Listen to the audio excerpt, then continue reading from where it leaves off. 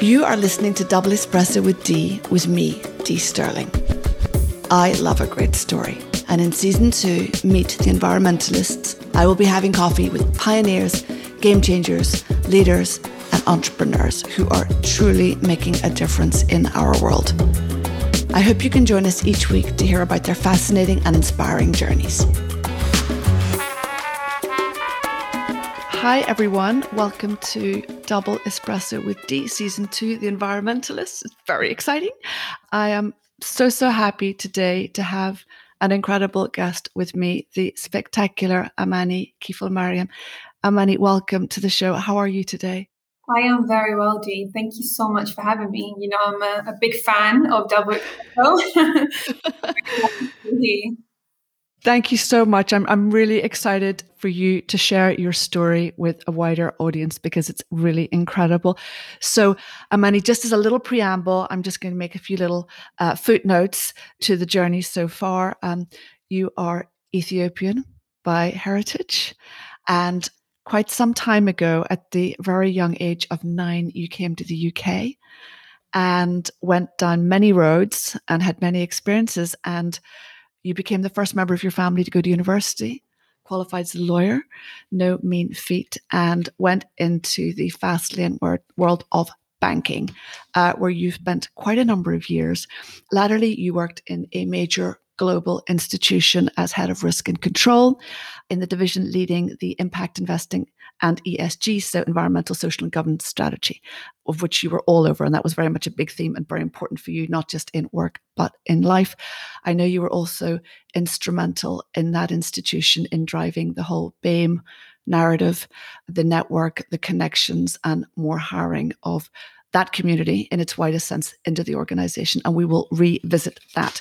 So, Amani, when we spoke a little while ago, you told me that some years ago you started reflecting, whilst working incredibly intensely in banking, on your purpose and the things that really fundamentally mattered to you. So how you could live in a more sustainable, environmentally friendly way, how that could translate even further into your work practices, the influence of your incredibly rich heritage and the land you come from.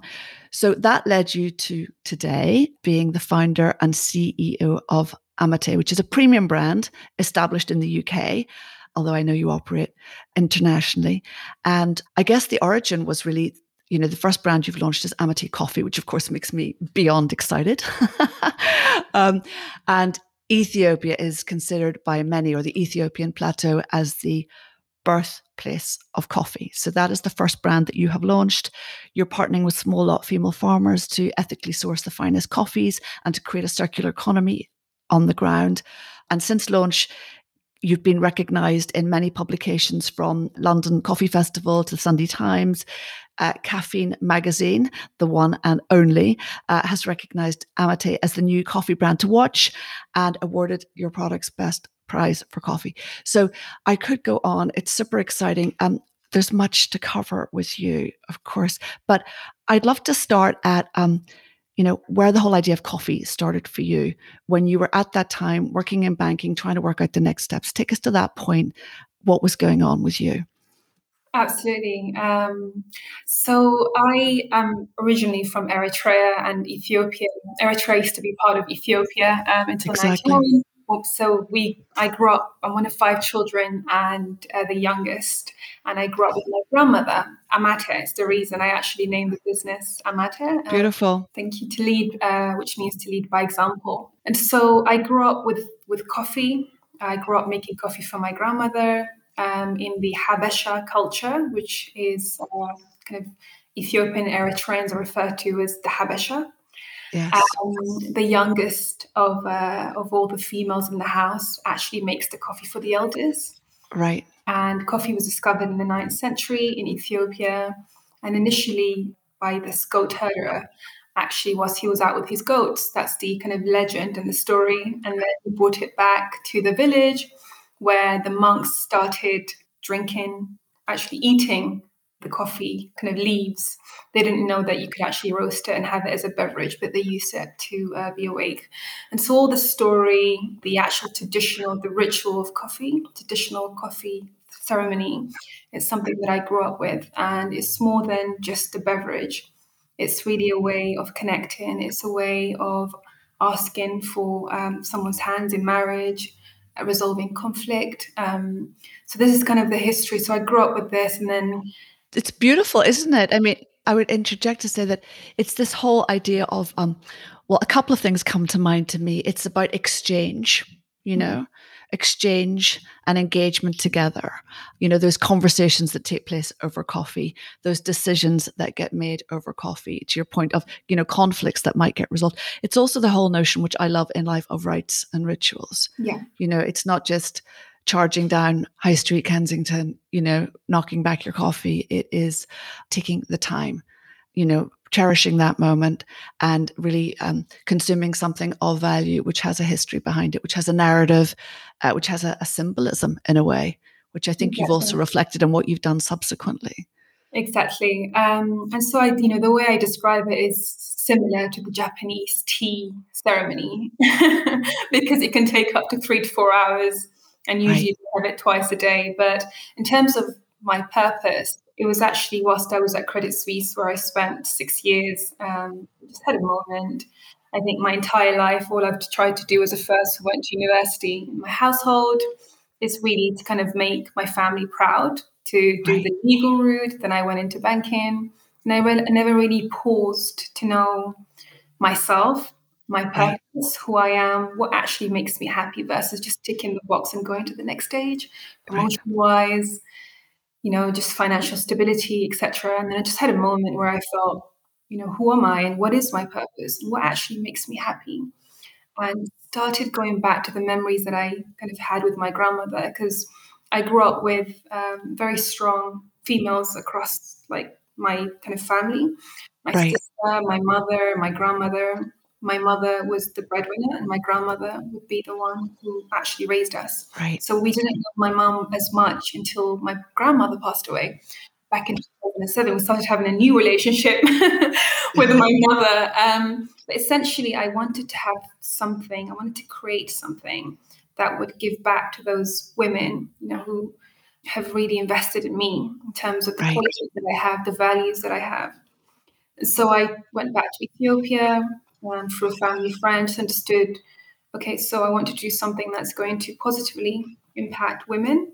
How was Ethiopia? I mean, how was it for you? Because you had left as a child and obviously grown up with these incredibly profound, fundamental, and lifelong, life-changing role models and members of your family who were with you. But how was that going back as an adult? Who had to some degree been westernized to a very different setup, a very different environment at every level. It was such an incredible experience to just be, able to go and meet these women. Most of them, so when it comes to agriculture, in particular coffee, 70% of the work in the ground is done by women, and some parts of Africa it's actually up to 90%. And so just connecting with these people and just seeing that actually they have so little, yet they are so rich. Not rich because they have a big bank account, but Right. they are so rich and they just don't know what else to offer you. They offer you everything they have, whether it's food or drink, and it's just, it was connecting with that part that I grew up with. It was just seeing everything that, because when we left Eritrea, or we used to be Ethiopia at that time, Mm. we actually went to a place called Sudan. Yes. Port. So I grew up about 10 minutes from the sea, smelling the Red Sea, the salt from the Red Sea. It's funny, those memories, isn't it? The smells and the sounds and things that really stay with you, right? Yeah. And so my culture is it was also this kind of identifying my identity. Who am I? So my mother tongue is Arabic. I have this Ethiopian side. I have this Eritrean side. And I'm also British. And so who am I and what do I actually stand for? So it allowed me to really kind of reconnect with, my identity, to understand. So, okay, I deeply care about women. I want to be able to positively impact, especially in agriculture, because I grew up with that. Even like farming, my grandmother would go and farm her own. She used to have a small farm. I just grew up with nature. I appreciate nature. Yes. If you ask me what makes you happy, like a cup of coffee, hike, Just let me go into the wild. I'm with you. I'm ready for Ethiopia with you. I mean it. Yeah, it's just, I mean, it's so much history, thousands of years of history as well. First human, Lucy, was founded there, coffee, and not many people know coffee was discovered in Ethiopia. And That's true. like Dee, and she's a coffee expert, and coffee. There's a lot. It was also just looking at it, okay, so this is the problem. What is the problem I'm trying to resolve? Which is also, as I say, all great entrepreneurs think, what's the problem I'm solving? What's the meat I'm needing? Which is a great starting point, because also a problem that you experience in many cases, right? Yeah, absolutely. Especially in coffee as well, because it's so competitive. Anybody can get into coffee, but to stay there and to actually succeed, I think it takes a lot. So how did you go about that? Because I know also for you, because we've discussed this, it wasn't just about setting up a business, something very profound behind getting to this point of wanting to start with coffee, right? Which is very much part of your DNA, frankly. And also the whole supporting the local economy, supporting the land, helping create systems to ensure a circular economy. So with all those things that are imbued in you, as a human being, as a woman, and also professionally in your life and in finance as well, the kind of longevity, supporting the environment, being environmentally diligent and responsible, and putting systems in place that will support the environment and the community ongoing. So how do you start that path concretely for the business? Absolutely. So I spent quite a bit of time doing research, going into visiting some parts of Africa, mainly back and forth in Ethiopia, just to understand a bit more about the process. What does farming look like? As we know, up to 90% specifically in that location of women are doing the work. They're getting paid less than $1 a day. But what else is going on? What's happening with the actual farming piece? Biodiversity, deforestation, all of this stuff that was going on where people were chopping off trees and destroying forests to actually plant coffee. So how do we not do that and still be able to be profitable? How can we have a sustainable supply chain? And so for me, it was a lot of research. And then I had the pleasure of working with our current partners called Addis Exporter, who stand as well with sustainability. Right. Specifically on the social impact, but also on the environmental impact, where they believe you can actually, biodiversity is the way to protect the land. Absolutely. And to have a sustainable business model. That's the only way to do business is through a sustainable supply chain. And so, I had the opportunity to work with them. I ended up putting a plan together. So because there's thousands of farmers. And so where do you start? Which location? Well, so complicated, isn't it, in a way? Yeah, and in Ethiopia alone is 80 tribes, 60 languages. And so I speak Tigrinya, which is the kind of Eritrean language and also the North Ethiopian language. I understand a bit of Amharic, which is the main Ethiopian language. But there's so many more languages. And usually in these rural parts, and micro farmers, right? And micro plantations. And also, I think a lot of people start with the desire to do the right thing and to support these local micro communities. But commercially, it's very complex. And even, from a supply chain point of view, to your point, how do you galvanize all of that in a more cohesive format with an architecture which is larger, whilst recognizing all these little micro differences, including the dialects and so forth, to create a business that can work sustainably, right? That's not an easy thing to achieve. Absolutely. And I think just to add on to that, so initially when I was trying to find my purpose, I thought I could find it through supporting orphanages, so giving kind of financial support. And I started doing that and I realized donations are not really the way to encourage people to be, more independent. And so I thought, okay, I actually need to do something that will support people to support themselves. I couldn't agree more. It's the only way. And so that's when I thought, okay, so what can I do? What is it that I can do while still holding my full-time job? Because I thought I was about to say, I mean, literally you read my mind. I was about to say, yes, whilst working 23-hour days, in Canary Wharf and elsewhere globally. How did you do that? I mean, I always think, and everyone says that you give something to a busy person. I also think when you're passionate about something, you find the time because, you act as opposed to think. But how did you manage that? And also geographically, it wasn't just like walking down the road to a No, meeting somewhere else. exactly. So I'm very driven. I am like most of us are nowadays. And so I thought, okay, I can do this. I can use my 25 days a year to go and visit So proud of you. use my evenings and weekends to meet clients, to meet investors. I can do this. If I've done this to get to where I am today, I can definitely do this. And I can have a small. And this is the thing about finance. It's quite, to leave that salary, it takes a lot of guts, because there's this huge salary that comes in every month. Yeah. And people are like, what? You're going to sell coffee bags? And leave in banking after all of these years? And they don't understand the passion. Business starts, you sell one by one. It's not, no, you're not going to be successful on day one. It takes time, it takes effort. To that point, when did you tell people? Because one of the things that, I talk about quite a bit, and also we've talked about on some of our podcasts, is, killing an idea. Like if you have an idea and you talk about it too soon, other people will burst that balloon and they will really put smoke behind the idea. Nothing will happen because you can become so discouraged. So it's often the best policy, I believe, to keep your idea to yourself, to do your investigation and so forth. When did you, on your journey, and it was started with coffee, decide to communicate to others what you were up to? And when did you decide to really take the jump, or take the leap, as we say?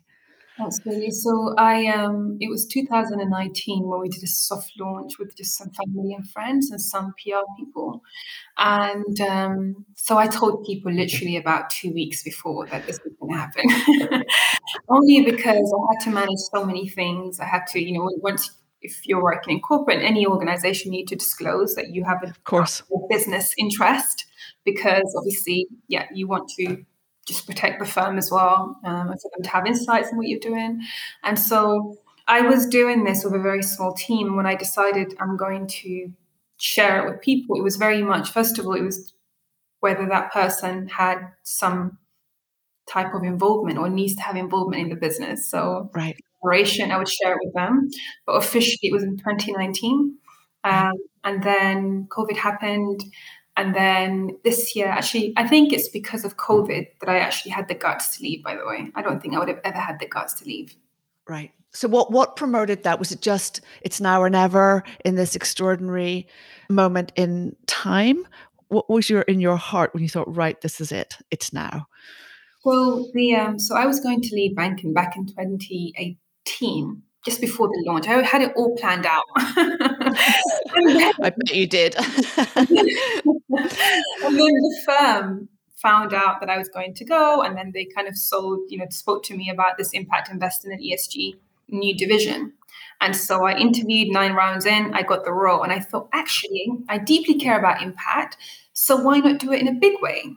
All these channeling capital for the right cause, why not do it that way versus, starting off small? I can actually have a bigger impact. And so I kind of justified it to myself in that way, if you like, while still running the business on the corner on the side with a small team. And then during COVID, it allowed me to really see what's important. Just actually, what really makes you happy is that your heart is with the business.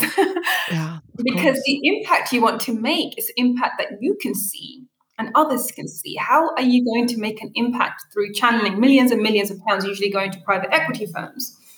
How are you going to do that? And it was just that conversation and the ability to really be honest with myself.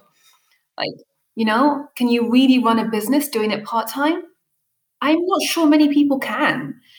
I don't know. I mean, I haven't seen those who've succeeded, and I've met, including really successful entrepreneurs. They've had to make that decision to leave. Yeah, at one point, absolutely, and just go for it. Yeah, and so I've had the courage to do that this year. And tell me, how is it looking today? Because you went in with big, lofty goals, which you strive for on a daily basis. So part of it was, really creating this circular economy locally with all these micro plantations, bringing them together, creating a very high-end, beautiful product to take globally, right? That would resonate in the developed markets and in the markets in which you wish to be, where you can, drive capital to and traffic to the brand, whilst also being engaged in the local community. How has that been up to this point, given the year that's been? Because I know that over and above all the sustainability aspects of this business being run in the right way, ethically, obviously, in a sustainable way, but from an environmental, on the ground, in the land perspective, and also in the local communities with, working with the orphanages, working with people, getting them into skills training, employment, and so forth. And I'd like to hear a little bit from you on that. What have been the challenges beyond the obvious this year with COVID? So our model is we either deal directly with female farmers or we deal with male farmers. We don't have any problem with men. I always say this. That's great. They're very important to us. But male farmers who empower women, and they recognize that women are doing most of the work and they should be paid fairly. And what we do is look at the kind of coffee commodities market, and we try to pay our farmers about 3 to 4, versus fair trade, which is usually looking at that kind of benchmark, right, adding a few pence on top. So that's kind of how we try to run it. We've got ESG metrics to see, okay, what impact have we made? This is what we said we'll do. How much of that have we actually done? And so the first kind of impact is really to pay fairly. And then that's the most important thing, because that's what you're buying. You need to make sure you pay fair amount. So that's the first thing. The other thing is, so we've used Amata Fund to say, on top of that, what other stuff do we want to do? So to your point, it's invested in local schools, whether it's invested towards building a window or the doors or chairs. I know it's very small, but actually some schools are not open because of that. Right. And so that's the other thing which we did in 2019. Right. In 2020, it's been quite challenging for several reasons. It's been because mainly we focus in Ethiopia. We still have coffee from Rwanda, Burundi, other parts of Africa, but there's been a civil war within Ethiopia. Absolutely. And not everyone follows that, I think in the year that's been, certain things have been lost, and haven't reached the wider community.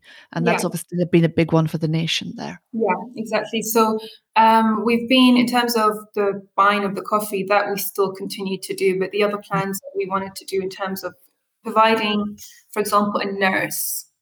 It's not that much here, but you can provide a nurse for $100 a month, basically, for these rural parts. That kind of stuff we have not been able to do. And this is not something that we publicly kind of shared, but it's something that I want to do, because for me, equities like sustainable supply chains, about doing the right thing when no one's looking.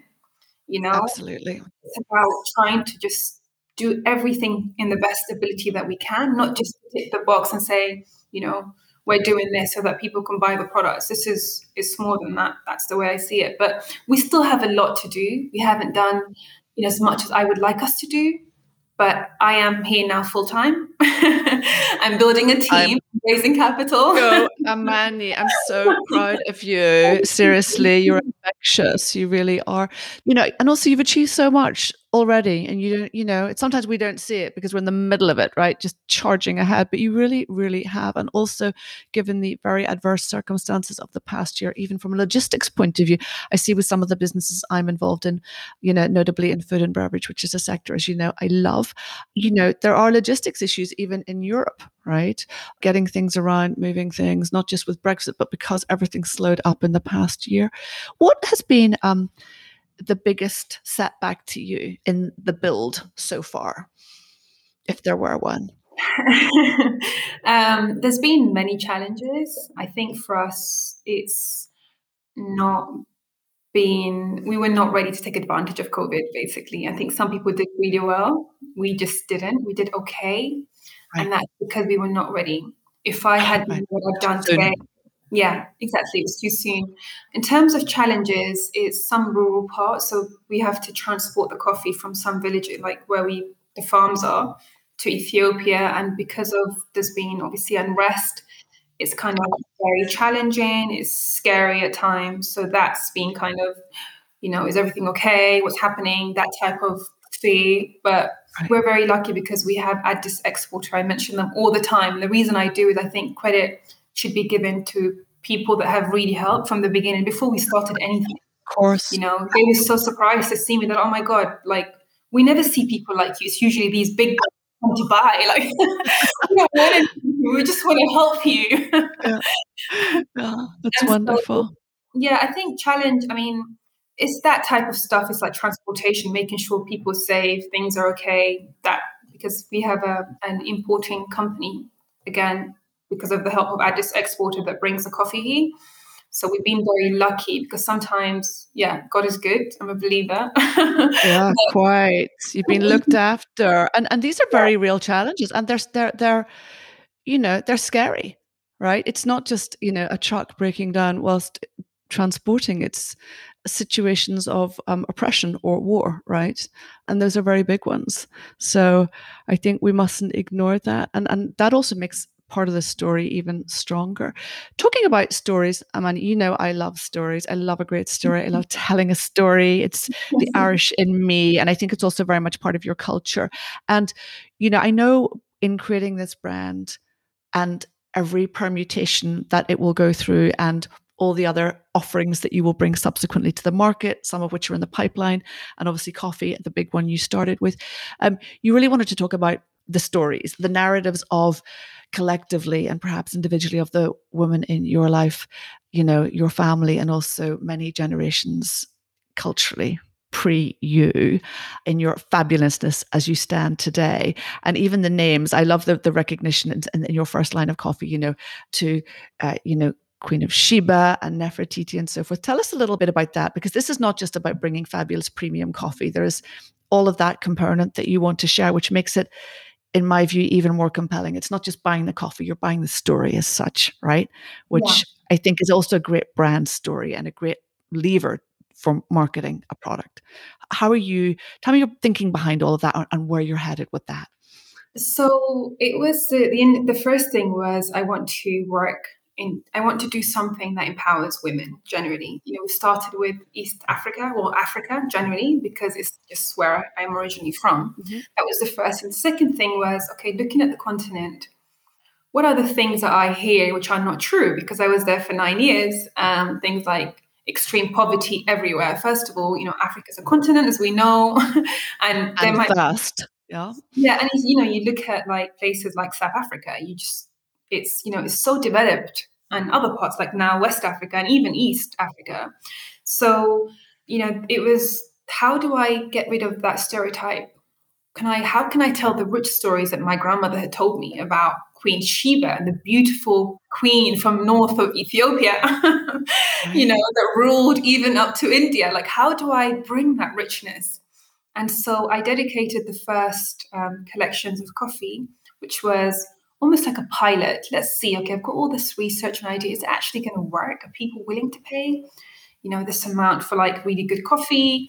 How is it going to work? Let's do this, but let's go with the kind of telling the rich story of the continent. And that's where Queen Nefertiti for Egypt, Queen Sheba, Queen for Ethiopia, Queen Amina for Nigeria, this is where it came in. So the idea is, we want to tell the rich story through this collection, the rich story of the African continent, and we're going to use the names, and then we'll tell you the story about these names and these kind of women.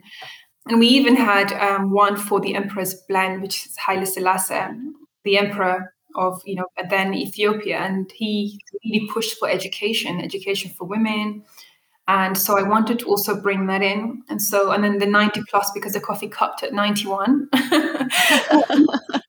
It was quite funny because I was speaking to Phil from Caffeine Magazine. It's like, because we won the award when we did the blind tasting.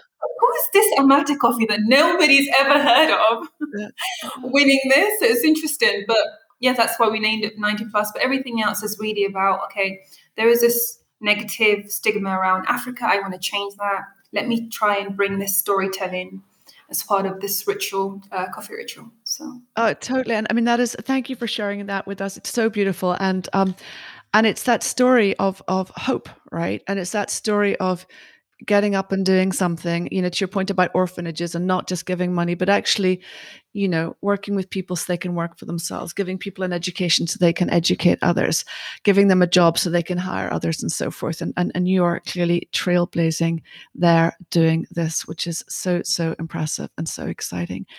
So, Amani, we have to wrap. A couple of questions from me. Who would you say, or what has been, and it may be, your grandmother that you referenced, but who or what has been the biggest influence in your life, and what's been the best piece of advice you've been given? I would say I usually quote my grandmother, but that I will say for the coffee question. I'm spoiled. I do listen to every podcast. Thank you. But I would actually give the credit to my mother, my mother was married off at the age of 13 at that time. It's just the way things work. Unfortunately, her story, I have to write a book on her story. She's absolutely inspiring. But she did everything she could to give us the best start to life. And one thing she would always tell me, try it. You never know. And if you fail, give it a go, right? Give it a go. She inspires me so much because everything I've done, although she didn't like education, for example, the official university education, I do think she's very much educated in life,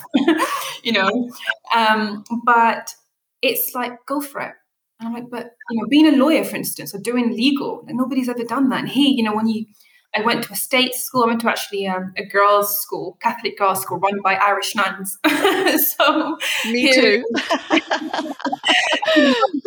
So when you get career advice from the career coaches, they say, "Oh, maybe you should do health and social care, or maybe you should do this." And there's nothing wrong with that. But I never dreamt big. And she would say, "Just do it. You just never know. Do it. Work hard. You'll get it." 100%. And I always say to, anyone that will listen to me, including my children, like, if you don't ask, the answer is always no. And what's the worst can happen? The worst is a no, or it won't work, but just give it a go, right? Yeah, exactly. I couldn't agree more. And tell me, on the coffee question, my favorite question, who would you have coffee? I know the answer, by the way, but for everyone else who may not, who would you have coffee with? Anyone past or present that you would love to just have that moment with? I would love to have coffee with my grandmother again, actually. I think there's just so much unanswered questions that I want to ask. But when you're young, you're so, you're, I guess, naive. You think they're always going to be there forever. Right. And so, and so you never ask those questions. If I had known, honestly, it was a big shock to me when my grandmother passed away. I just did not. I was like, what do you mean? She's not here anymore. I just couldn't understand it. And this was in 2007. So I was, what was I, about 19, 20? So still then you think I'd be mature enough. I could not handle it. But if I could have coffee with anybody, I would have coffee with her just to ask a bunch of questions. Well, I'm sure she'd be, if she were, I'm sure she's looking down on you for starters, but I'm sure if she were here, she'd be giving you fantastic business advice, Yeah. Absolutely. Right, she'd be on your advisory board. Exactly. So, Amani, we have to wrap, but it's been such a joy to see your beautiful face and to be with you. And you are doing incredible things. I'm super excited about all that's going on in your life. And I can't wait to see how the business evolves and try everything that you come up with. And we have to do a trip. I've never been to Ethiopia. So let's make that happen when we're allowed to move around a bit more freely. It'd be beautiful. Absolutely. Thank you so much for having me, Dee. Thank you.